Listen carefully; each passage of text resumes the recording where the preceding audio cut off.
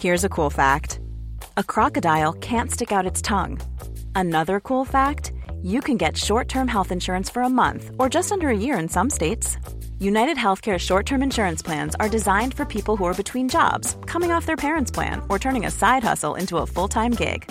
Underwritten by Golden Rule Insurance Company, they offer flexible, budget-friendly coverage with access to a nationwide network of doctors and hospitals. Get more cool facts about United Healthcare short-term plans at uh1.com.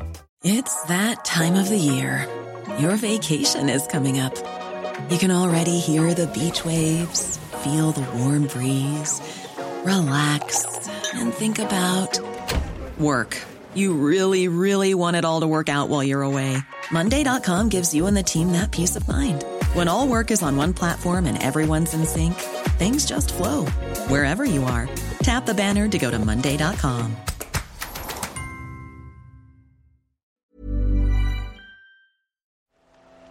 The Telegraph. Podcasts.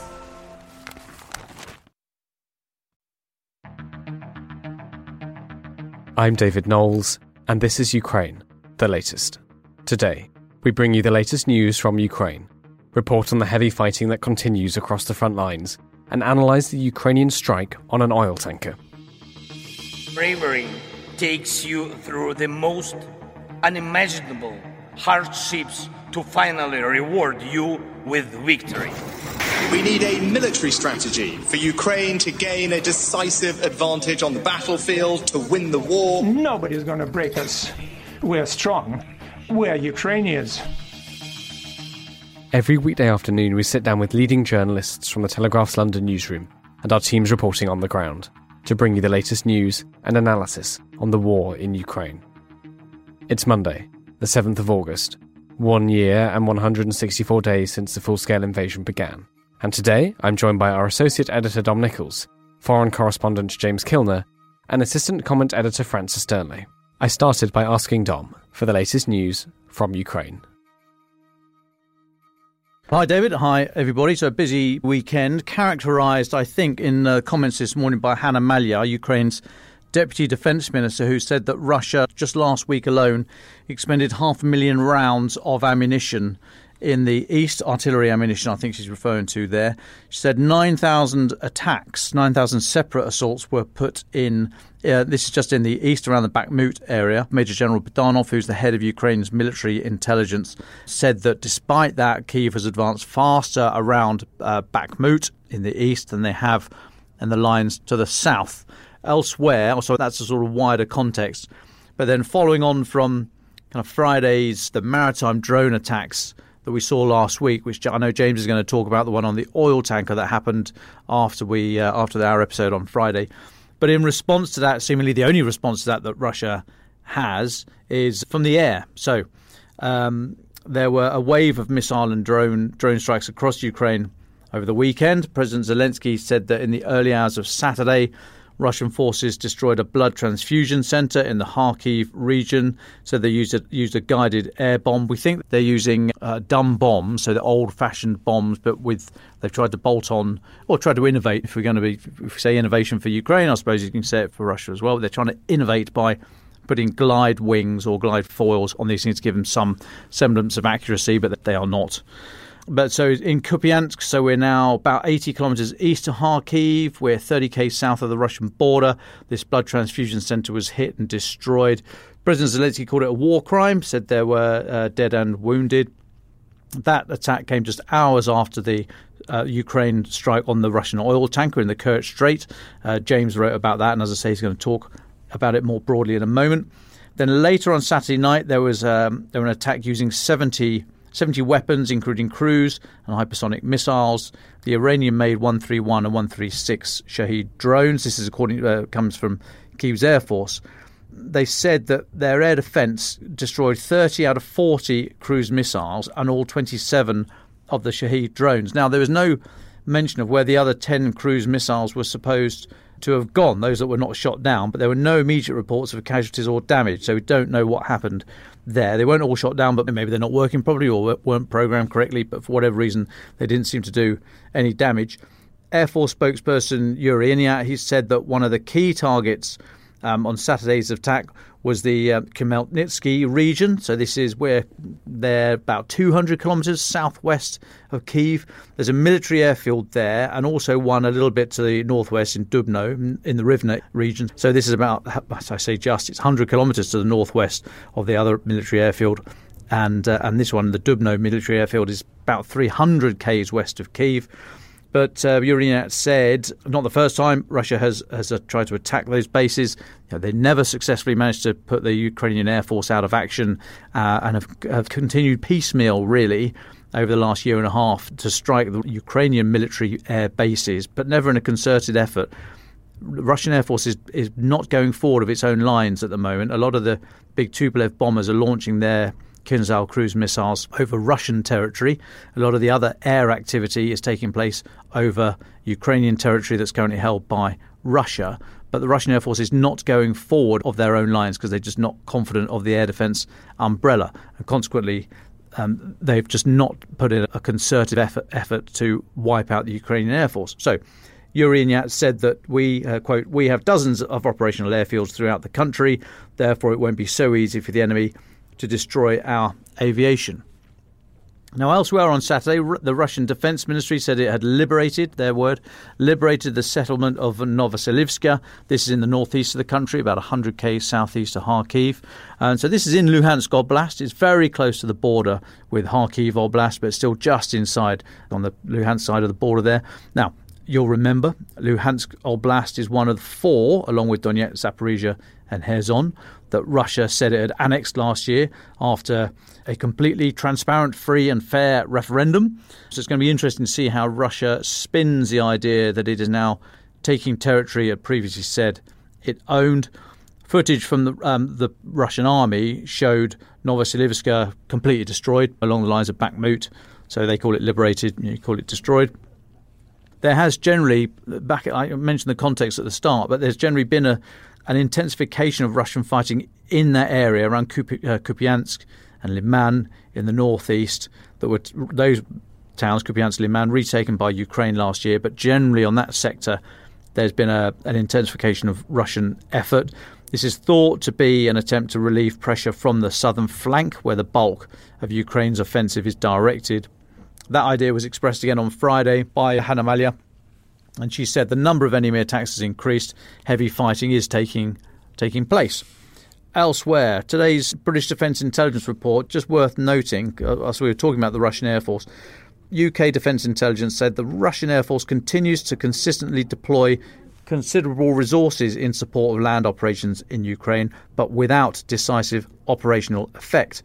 Over the summer, so this is according to British MOD, over the summer, Russian tactical combat aircraft have typically carried out over 100 sorties a day, but these were almost always restricted to operating over Russian-controlled territory due to the threat from Ukrainian air defences. I think I've just said that. Russia has attempted to overcome this issue by increasingly using basic free-fall bombs with range-extending glide attachments. I think those are the ones that President Zelensky was referring to when he said a guided air bomb. Now, they've not shown consistent accuracy, British Defence Intelligence are saying, and then they finish off by saying, at the start of Ukraine's southern counter-offensive from June 23, Russian attack helicopters proved effective. However, in recent weeks, Russia appears to have been less able to generate effective tactical air power in the south. And really, you are up against it if you're attempting to do anything on the land if you haven't got that umbrella of air above you. So that's one of the reasons why Russia and Ukraine find it incredibly difficult to shift the lines at the moment. Finally, this morning, Russia has claimed to have shot down a Ukrainian drone. They said they shot this thing down 125 miles southwest of Moscow. This is in the Kaluga region. The regional governor said no casualties and no infrastructure damage, but continuing that steady drumbeat of air-launched and, as we saw at the end of last week, maritime-launched drones. The UK military, they don't want to call them killer drones. Obviously, it's a bit flamboyant. They don't want to call them kamikaze drones for reasons. They're calling them one-way attack uninhabited air vehicles or uninhabited maritime vehicles, I imagine. But continuing that steady drumbeat, which will suck up Russian resource and nibble away at this veneer of impenetrability by Putin and by the Russian state more broadly. And I'll take a pause there. Thank you very much for that, Dom. James, Kilner, you've been on the Moscow desk at the Telegraph over the weekend. There's a couple of stories we'd like to go into a little bit more detail with you. Would you like to talk about this attack on the key bridges linking Crimea with occupied Ukraine? What was happening there? Yes, this came out late yesterday afternoon. Russian officials in occupied Kherson and Crimea region claimed that Ukraine had hit a couple of bridges right on the border between the two regions with British Storm Shadow missiles. These are the long-range missiles that Britain gave Ukraine, I think, in May. This was a few hours later confirmed by Ukrainian officials who said that they had struck these bridges, although they didn't confirm that they were shot, that they were hit with Storm Shadow missiles. Photographs showed sort of fairly light damage to one of the bridges, called the Chongar Bridge. Now, the Chongar Bridge is really important because it carries the main roads between Russia and Crimea through the occupied territories, several hundred miles long, but nonetheless very important because it gives Russia the only other direct access to Crimea other than over the Kerch Bridge, which links Crimea with the mainland Russia across the Kerch Strait. And also this is important because the front line in Zaporizhia is only around 80 miles north of this bridge area. So the Russian army had been using supply depots in Crimea and using this road to send kit to its front lines fighting Ukraine in Zaporizhia and Kherson region. So taking out this bridge means that they have to detour on the only other road from Crimea to Kherson, which is about 45 miles to the west. So by taking out this bridge, the Ukrainian military are disrupting Russia's supply lines, etc. They attacked the same bridge only 6 weeks earlier. So if they start doing this with regularity, they really are putting great strain on Russia's ability to send kit to the front line. Obviously, they can send supplies from Russia through occupied Donbass, etc., but it's a much longer route. So this is all part of the Ukrainian strategy to try and undermine Russia's ability to defend. We saw what was really a sort of a change of tactics a few weeks ago when the Ukrainian counteroffensive, this major counteroffensive that we reported on so heavily, came on slightly unstuck and stalled. They didn't make as much progress as they thought they would, etc. They changed to blowing up supply lines like the Chongar Bridge, ammo depots in Crimea, hotels and other command centres that Russian generals were using, etc. And listeners and the podcast and readers of Telegraph will remember that only about 3 weeks ago, there was a naval drone attack on the Kerch Bridge. So Crimea itself as a peninsula is becoming more isolated. After the attack on the Kerch Bridge 3 weeks ago, there was an exodus of the Russian holidaymakers from Crimea, and they all drove north over the Chongar Bridge and back to Russia the long way around, if you like, through the occupied territories. Now that route is gone. They'd have to drive this huge detour west, closer into the battlefield area to get back to Russia that way.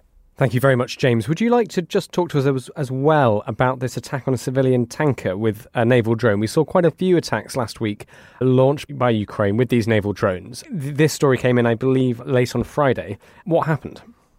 So this was just before midnight on Friday, about 20 to midnight. So it became the story on Saturday.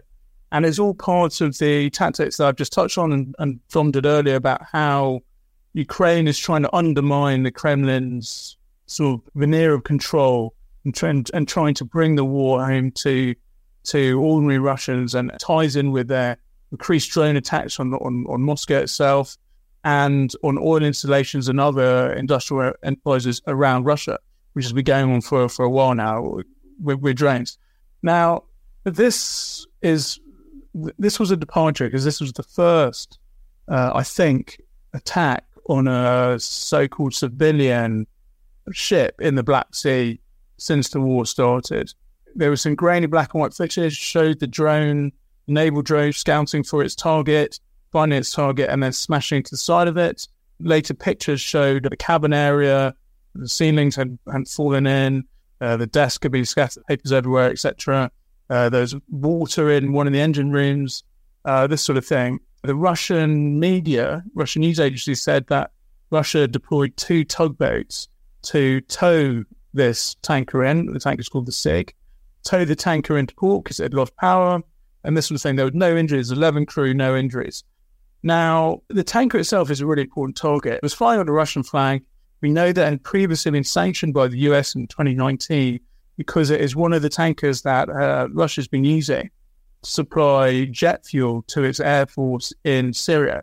So it would pick up its cargo at one of the Russia's ports in the Sea of Azov, sail out through the Kerch Straits, across the Black Sea, through the Bosphorus, past Istanbul, into the Mediterranean, and then dock it in Syria.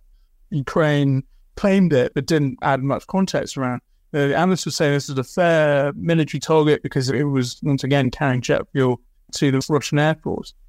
Now, importantly, Ukraine had slipped out a warning about 8 or 9 hours before the attack from one of its maritime agencies, saying that it was extending so-called war risk zone all along Russia's Black Sea coast, an area of 300, in length of about 300 or so miles. And then you had this attack on this tanker. Now, this could be the start of a serious operation to strangle Russian trade into these ports.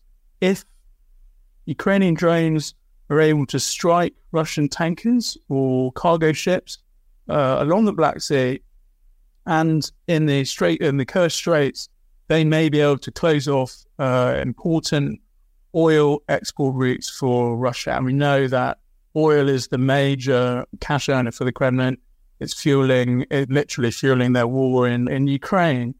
The attack on the SIG, which happened in the Kerch, near the Kerch Bridge, near the Kerch Straits, came about 24 hours after another naval drone had attacked a Russian naval transport ship in the port of Novorossiysk, about 200 miles along this Black Sea coast, which really shows the competency and the technological advancements that Ukraine's made in its naval drones over the last year or so. Novorossiysk, as listeners will remember, is a port that Russia had moved a large part of its Black Sea fleet to from Sevastopol in Crimea, because it thought their base in Sevastopol in Crimea was too much of a target for Ukrainian drones, and they considered Novorossiysk to be a safe base. This has now been proved to be incorrect. There is seemingly no safe harbour now for Russian warships in the Black Sea, and possibly for Russian tankers. That's the message which has been given out. And it's a remarkable juncture, I think. I think this is a sort of turning, sort of one of these shifts in the war that is of serious note. Thank you very much, Dom and James. Francis, welcome back. You've been out for quite a few days, actually. Using your perspective to stand back and take a look at the news, maybe zooming out a little bit, what do you make of it? Well, thanks, David. It is good to be back after a week or so. I think it's been a while since I've shared a studio with Mr. Onions himself, Dom Nichols. I've said before that in politics, the more one knows, the less one knows, in the sense that one loses the ability to see the bigger picture. And I know from experience this is a common affliction among politicians who, in their immersion in the day-to-day, lose the ability to see what gets cut through and what matters above the fray. Now, we've done our best on this podcast to escape that problem. We've zoomed both in and out. But nonetheless, having a few days off, thinking more broadly, has been helpful, if only to shine a light on the evolving Ukrainian strategy, and also in order to see what those not following the war day to day see and say about this conflict. It's clear that the Ukrainians have spent the last few weeks attacking Russian artillery and logistics while continuing their probing attacks. But the anxiety in Western capitals at the pace of progress has also, I think, led to a shift towards optically impressive attacks, such as the bridge strikes that James was just speaking about, as well as the sinking of these Russian ships, which immediately gain headlines and show that Kyiv is still capable of embarrassing Russia's military. The attacks on shipping in the Black Sea that James was just speaking about in detail are also very interesting, particularly on the tanker for the reasons he was just articulating. By one estimate, 30% of Russian oil exports leave from those ports. And significantly, there is an insufficient pipeline infrastructure to transport all of the oil China is buying. So ships are still being used. Russia may be trying to starve the world via its grain terrorism, but Ukraine appears to be attempting to cut off all the oil exports that it can that are still sustaining the Russian war machine. So I echo James in saying this is a really significant moment. It doesn't really feel like it's being fully appreciated in the commentary. But turning to politics, the big story today is the summit in Jeddah on peace talks. They ended last night without any concrete steps on a way forward, though there was a suggestion that the talks would continue later. The chief of staff to the Ukrainian president said that the talks were fruitful. We had very productive consultations on the key principles on which a just and lasting peace should be built, Zelensky's chief of staff, Andriy Yermak, said. The idea, of course, was to rally more than 40 countries behind the principles that Kyiv wants to be the basis for a peace settlement, the thrust of which, of course, is the removal of all Russian troops and the return of all Ukrainian land. We've talked in the past about the Ukrainian pivot to the Middle East and Africa. There is evidence that Saudi Arabia is particularly keen to assist them, though as the core Western ally in the Middle East, aside from Israel, they may be partly brokered through those relationships as opposed to an ideological commitment, say, to support Ukraine. It's also about putting pressure for them on more hostile actors in the region. What's the phrase? Shared danger is the strongest of bonds. It will keep men united in spite of mutual dislike and suspicion. Famous quote from the ancient historian Livy. Russia described the efforts which China attended despite shunning previous talks as doomed. Very strong words from them. China's foreign ministry has released a statement saying that the talks in Saudi Arabia help to consolidate international consensus around the proposals for a peace settlement. Their attendance, I think, is very interesting. Despite their not agreeing with the fundamental principles of victory as espoused by the Ukrainians, people will remember their 12-point peace plan, for instance, they know the importance of them being seen to attend these talks. They can hardly claim to be the key mediators between Ukraine and Russia if they don't. Now, as I've just alluded to, all of this comes off the back of an increasingly fraught situation in the Black Sea, something which, due to the international implications, intensifies the diplomatic sphere. Wheat prices have climbed higher after Ukraine used drones to cripple that oil tanker and naval vessel and threatened the key export route for Russian commodities. This matters for its energy markets, but also matters for food, as I was saying. Russia moves most of its grain through the waterway and is in the midst of a second bumper harvest, making this a really crucial time for getting crops to markets and ensuring enough supply to constrain global food costs. Interestingly, the chief executive officer of broker and advisor Icon Commodities has said, and I quote, "The risk in the Black Sea is increasing by the day, and any threat to Russian exports is much more potent than a threat to the Ukrainian export corridor." So I think that just speaks to the importance of this. Wheat futures in Chicago, which is the global benchmark, climbed as much as 3.4% to $6.5 a bushel. Prices closed 1% higher on Friday, pairing most of a 4.3% intraday gain after the Ukrainian attack on the naval vessel. Traffic at the port where the attack took place was halted for several hours. So these are very important developments that the international community is following very closely. The final story, politically, I wanted to draw attention to is from Germany in the formative investigative piece by Der Spiegel and The Insider. They claim to have revealed that a parliamentary aide for the right-wing Alternative for Germany, that's the AfD party, worked on a clandestine plan to use Russian money to delay the delivery of tanks to Ukraine. So Vladimir Sergeyenko, a naturalized German citizen who was born in Ukraine, traveled to Moscow on at least 2 occasions to allegedly meet a handler and discuss plans to use legal tricks to delay German military support to Ukraine. That's coming from Der Spiegel, as I say, citing leaked emails and text messages between the pair. This individual, who's 52-year-old, works as a translator, as I say, for an AfD MP and has access to Germany's parliament, the Bundestag, and is said to have excellent connections inside the Moscow political elite as well. While it is unclear who exactly he was meeting in Moscow, Western intelligence agencies are said to suspect that his contact is a handler for Russia's foreign spy agency, the FSB. Email and phone correspondence seen by the German magazine reportedly showed Mr. Sergeyenko apparently working on a plan to help the AfD draft a legal complaint against Olaf Scholz's policy of supporting Kyiv with heavy weaponry. They quote from him in this piece of correspondence, "The government's job will be made much more difficult. It's a win-win situation." And then he said that he needs financial assistance of up to $25,000 a month to help with legal fees. Following up from one meeting, the contact in Moscow asked whether there had been progress on active measures, to which Mr. Sergeyenko replied, "It's not easy, but yes, we are making progress."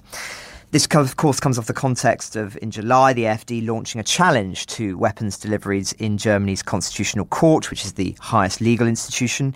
That challenge is yet to be heard, but it's not seen as likely that it will force any change in German policy. It's more symbolic. However, it remains unclear whether this individual was actively involved in preparing that legal challenge or whether the money he requested from Moscow landed in his hands or in the party's hands more broadly. I should say that the AfD have denied that it knows of any efforts to drum up financial support from Moscow, but German border police have twice found him carrying 9,000 euros at the border in recent months, just below the legal limit of 10,000 euros. No action was taken, as he said the money was for relatives living in Russia who are cut off from the global financial system. Mr. Sergeyenko, he's speaking to The Insider, said that this story was blooming fantasy, which I imagine is a translation from a slightly stronger phrase in German. I mention this story because it speaks to a broader anxiety within Germany and Europe more widely that certain fringe parties are not only sympathetic to Russia, but may actually be compromised.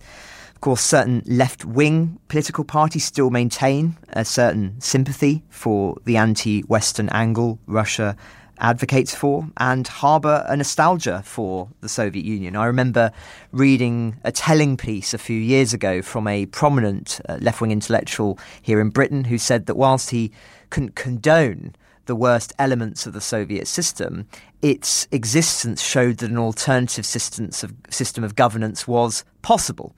And for that reason, he was sad to see it collapse.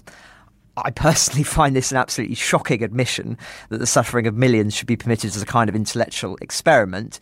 But it isn't an uncommon one, as I say. And among the far right, you see this admiration for Putin's strongman, anti-progressive stance, as well as scepticism towards interventionism in foreign countries. Moscow has exploited these propensities in its narrative and its strategy. Broadly speaking, they do not have popular support in Europe, but evidently they are trying to plant seeds as the political landscape of Europe changes in the coming months and years as the inevitable consequence of shifting political tides that are, of course, part and parcel of democratic politics. But yeah, a lot going on, David, and I'll take a pause there.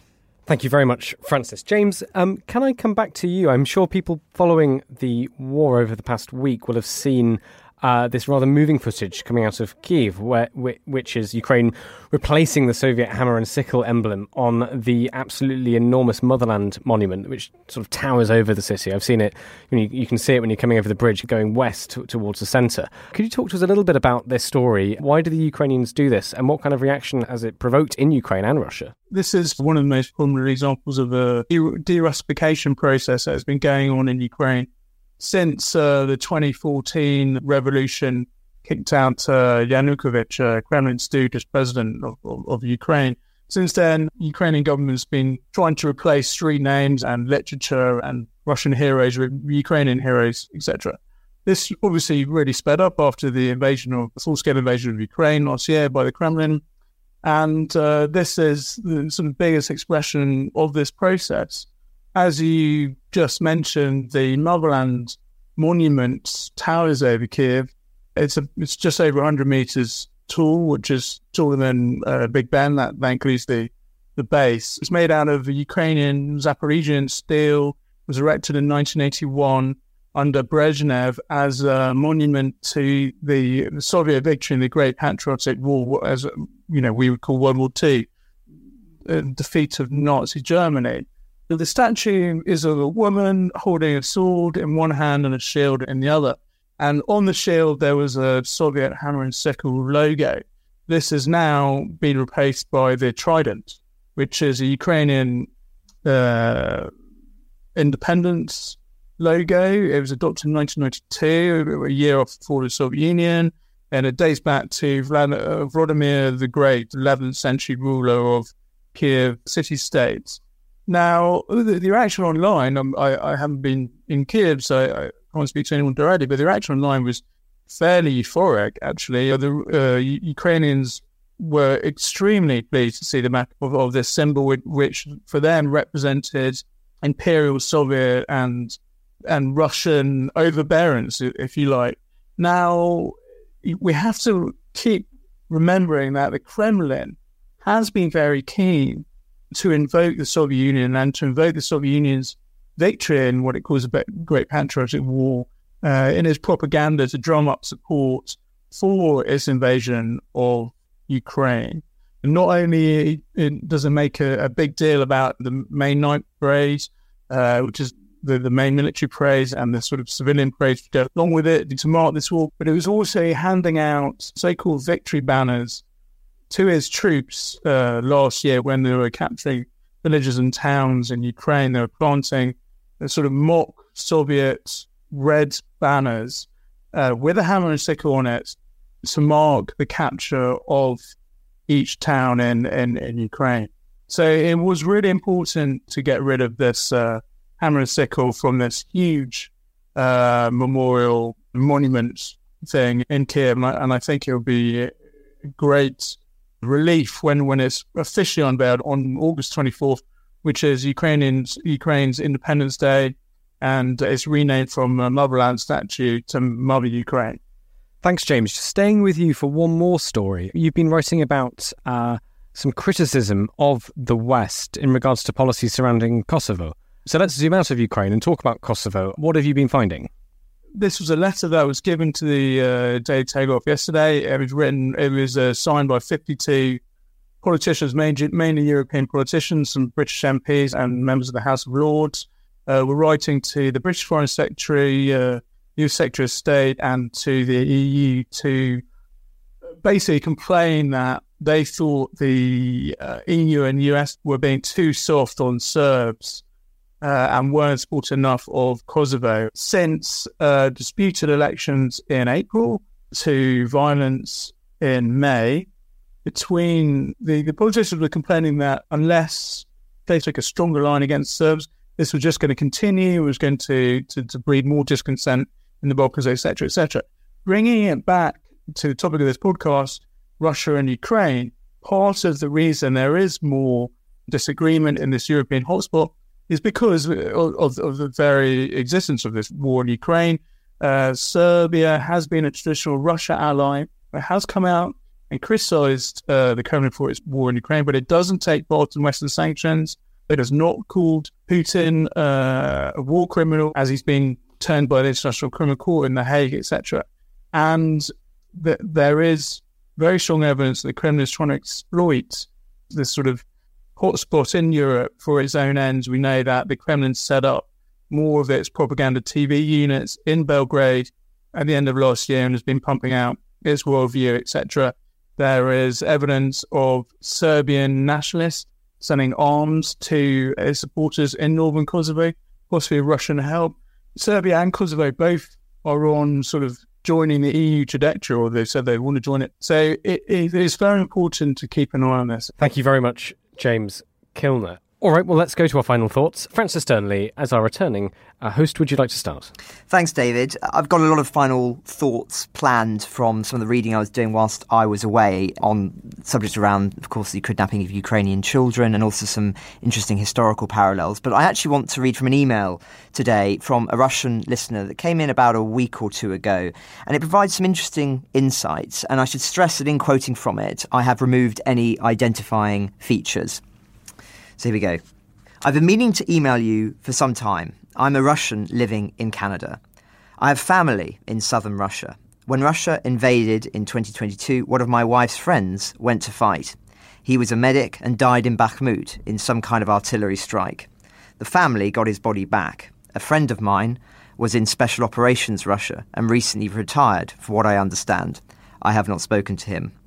I listen to the podcast every day and watch the footage coming out of Ukraine every day.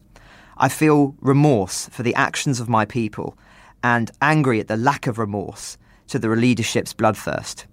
We have no excuse now that we live in the age of information.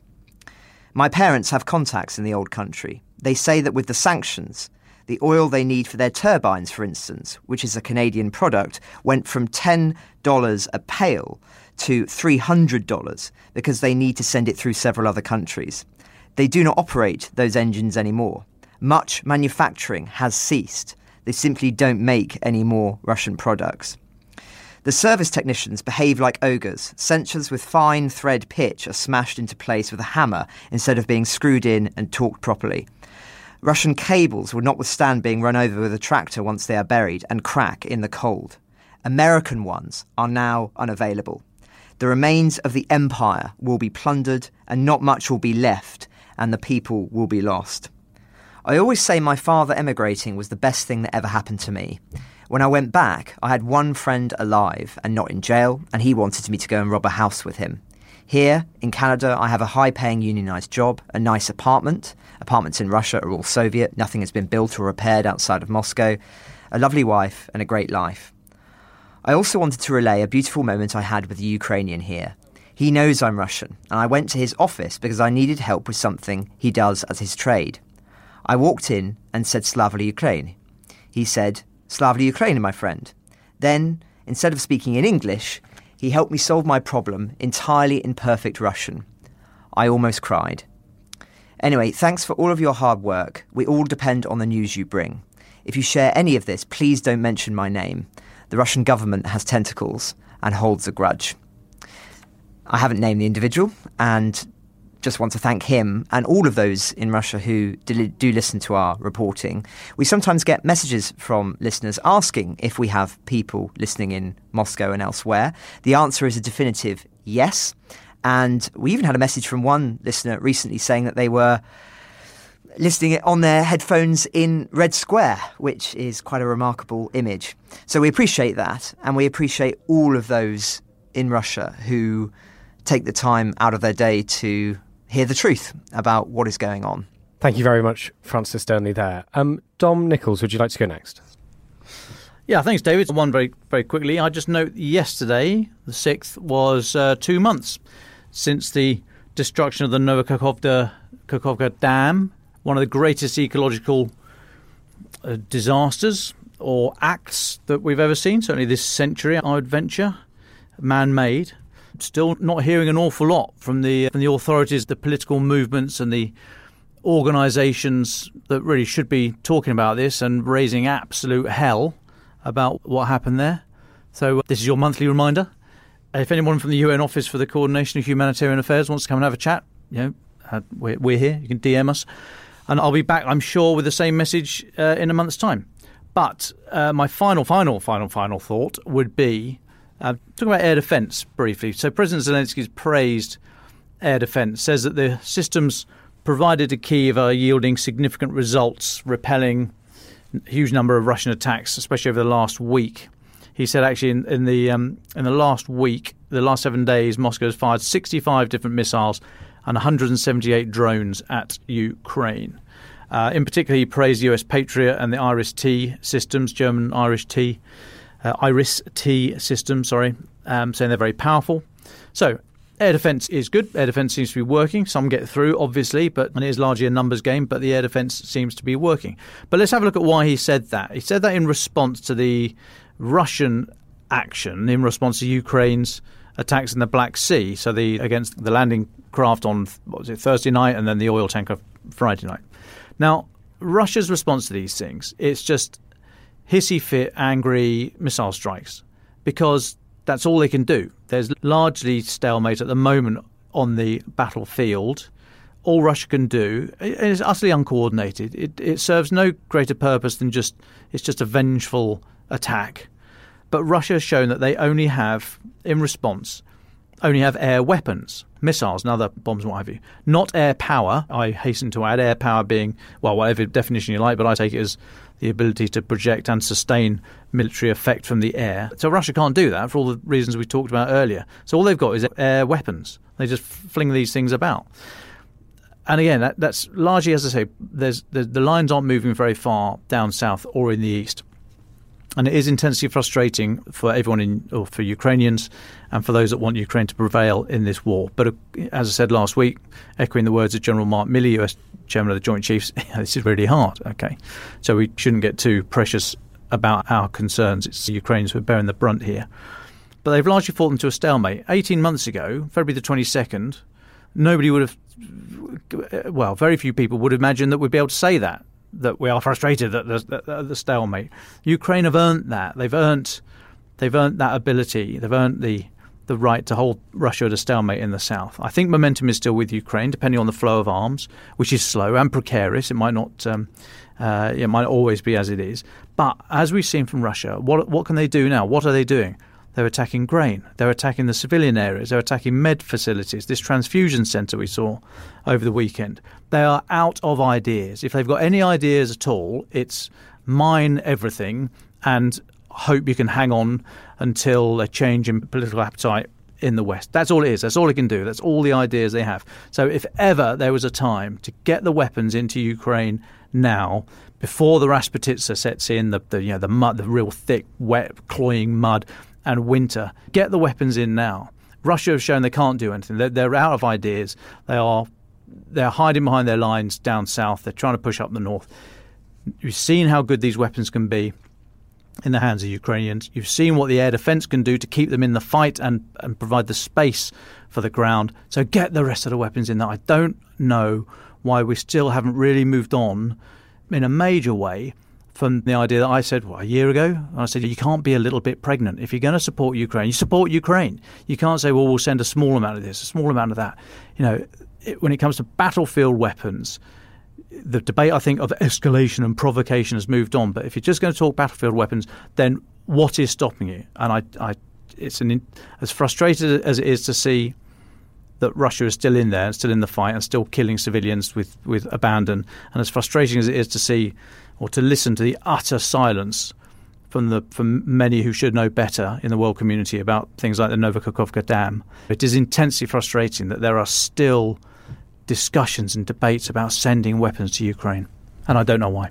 Thank you, Dom and Francis. James Kilner, do you want the final thoughts for today? I'd just like to flag up two small things, if I may. First was to pick up on what Francis was saying, and I thought his email just now was from the listener was really interesting.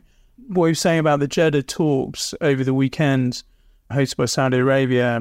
Now, Russia wasn't there, so you may think, people may think, well, what was the point of these talks?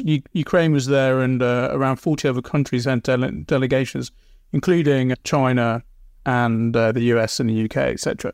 I think these are actually really important. And I think they're really important because it gives Ukraine a direct access, have direct conversations with some of the countries in Africa, the Middle East and Asia that the Kremlin has been trying to woo so heavily. If everyone remember that a couple of weeks ago, the Kremlin hosted its annual Africa summit in St. Petersburg. Now, this is all part of their PR campaign to get African nations on their side, offer them free grain in some cases and cheap weapons, etc. So I think the Jeddah Peace Summit, even though fairly adjacent, is probably the word to put it, I think it is important because it's all diplomacy, it's all happening without the Kremlin, and it means Ukraine can access these delegates directly. The second thing I just want to find out really quickly is a story our colleague Natasha wrote on Friday about the Kremlin doubling its defense budget, or its military budget this year. Really shows the extent to which the Russian economy has become a militarized economy. It's been quite remarkable to watch. I've seen shopping centres converted into drone factories, bakers stop baking bread and construct drones, etc. Workers at industrial plants producing military equipment being put on 6-day-a-week shifts. Russian propagandists try and encourage office workers to volunteer for a shift in weapons factories after they finish their work, etc. It has been absolutely remarkable. And this is something I've said a few times. When readers of the Telegraph and listeners to podcasts come across data from the Kremlin which says that the Russian economy is doing just about okay, might be down a percentage point or two, but nothing to worry about, it's totally skewed by this huge military spending, which is boosting GDP. The civilian economy has really collapsed. Ukraine the Latest is an original podcast from The Telegraph. To stay on top of all of our Ukraine news, analysis and dispatches from the ground, subscribe to The Telegraph. You can get your first 3 months for just £1 at www.telegraph.co.uk/Ukraine the Latest. Or sign up to Dispatches, our Ukraine newsletter, which brings stories from our award-winning foreign correspondents straight to your inbox. We also have a Ukraine live blog on our website, where you can follow updates as they come in throughout the day, including insights from regular contributors to this podcast. You can listen to this conversation live at 1 p.m. London time each weekday on Twitter Spaces. Follow The Telegraph on Twitter so that you don't miss it. To our listeners on YouTube, please note that due to issues beyond our control, there is sometimes a delay between broadcast and upload. If you want to hear Ukraine the Latest as soon as it is released, do refer to podcast apps. If you enjoy this podcast, please consider following Ukraine the Latest on your preferred podcast app, and, if you have a moment, leave a review, as it helps others find the show. You can also get in touch directly to ask questions or give comments by emailing ukrainepod@telegraph.co.uk. We do read every message. As ever, we are especially interested to hear where you are listening from around the world. Today's Ukraine the Latest is edited by Rachel Porter. The executive producers are Louisa Wells and David Knowles. Hey, it's Paige DeSorbo from Giggly Squad. High quality fashion without the price tag. Say hello to Quince. I'm snagging high-end essentials like cozy cashmere sweaters, sleek leather jackets, fine jewelry, and so much more. With Quince being 50 to 80% less than similar brands. And they partner with factories that prioritize safe, ethical, and responsible manufacturing. I love that. Luxury quality within reach. Go to quince.com/style to get free shipping and 365-day returns on your next order. Quince.com/style.